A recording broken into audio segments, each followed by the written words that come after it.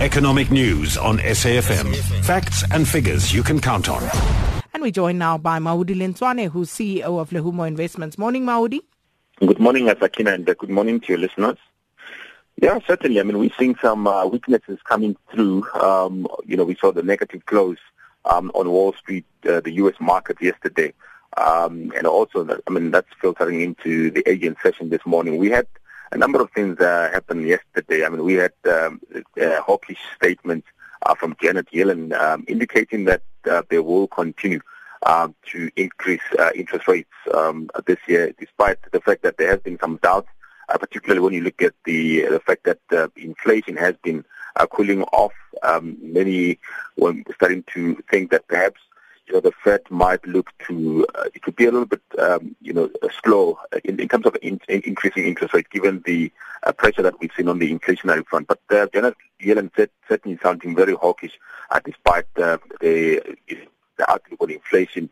And also we had, also some hawkish statements from Mario Draghi as well coming through there, very strong and bullish about the European economy, the Eurozone economy rather. And also there were a couple of other events, the postponements of the vote on the new health bill that's looking to replace the Obamacare. The fine on Google as well, some negative news there on Google. Those were some of the events that or the news that came through the market, and of course impacting quite negatively. We're seeing that pressure continue into Asia, the Japanese market under pressure, the Nikkei and the topics all under pressure. The yen is strengthening as well, also impacting negatively on some of the big exporters in Japan. The picture in China is the same, all negative.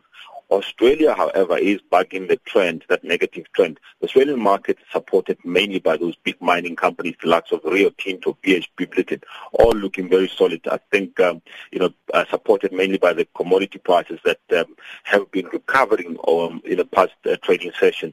There has been a lot of selling, especially on the commodities in the past weeks. But we are seeing a little bit of some recovery, in particular, copper now. It's trading at a 2-month high, despite the fact that this morning is slightly weaker. It has been recovering over the past couple of days. We've seen the recovery on the Brent crude as well, from the recent sell-off in the past weeks. And we're also seeing some recovery on the gold price. That's also recovering quite nicely. So all those, impacting positively on the Australian markets. In particular, gold, very interesting.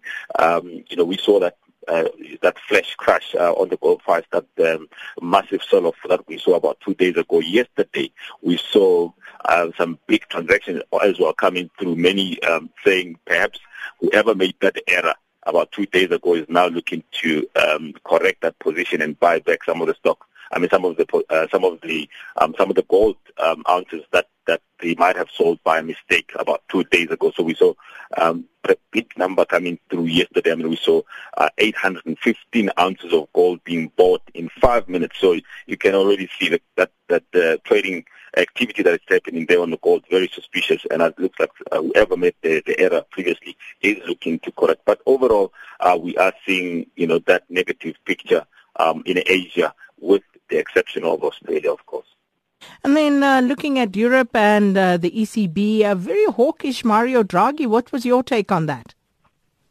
Yes, surprisingly hawkish. Mario Draghi giving the speech at a forum, and he mentioned the fact that he suggested that there might be a policy shift. We know that the ECB has been on an ultra loose monetary policy. They've been buying all these bonds on the market to try and support the Eurozone. That the Eurozone was looking very weak, and it needed this central bank intervention, of course, to try and make sure that things turn around there.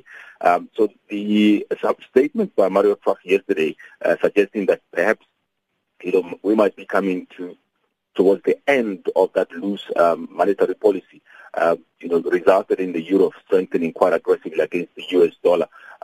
So there is a suggestion that perhaps they might be looking to taper, even though he indicated that the Eurozone still needs this, monetary stimulus for the next, couple of months. He hasn't given the exact date as to, and made a commitment as to when they will start tapering. But certainly, when you read from the statements that he made, he did suggest that perhaps we might be coming to the end of that loose monetary policy, and we might begin to see more tapering, the reduction of those bond purchases, program that they've embarked on. So that's as a result, we've seen the euro trade at a 10-month high against the US dollar, and I think that's likely to obviously impact on the markets going forward. Well, thank you so much for that. Maudi Lenswane is CEO of Lehumo Investments.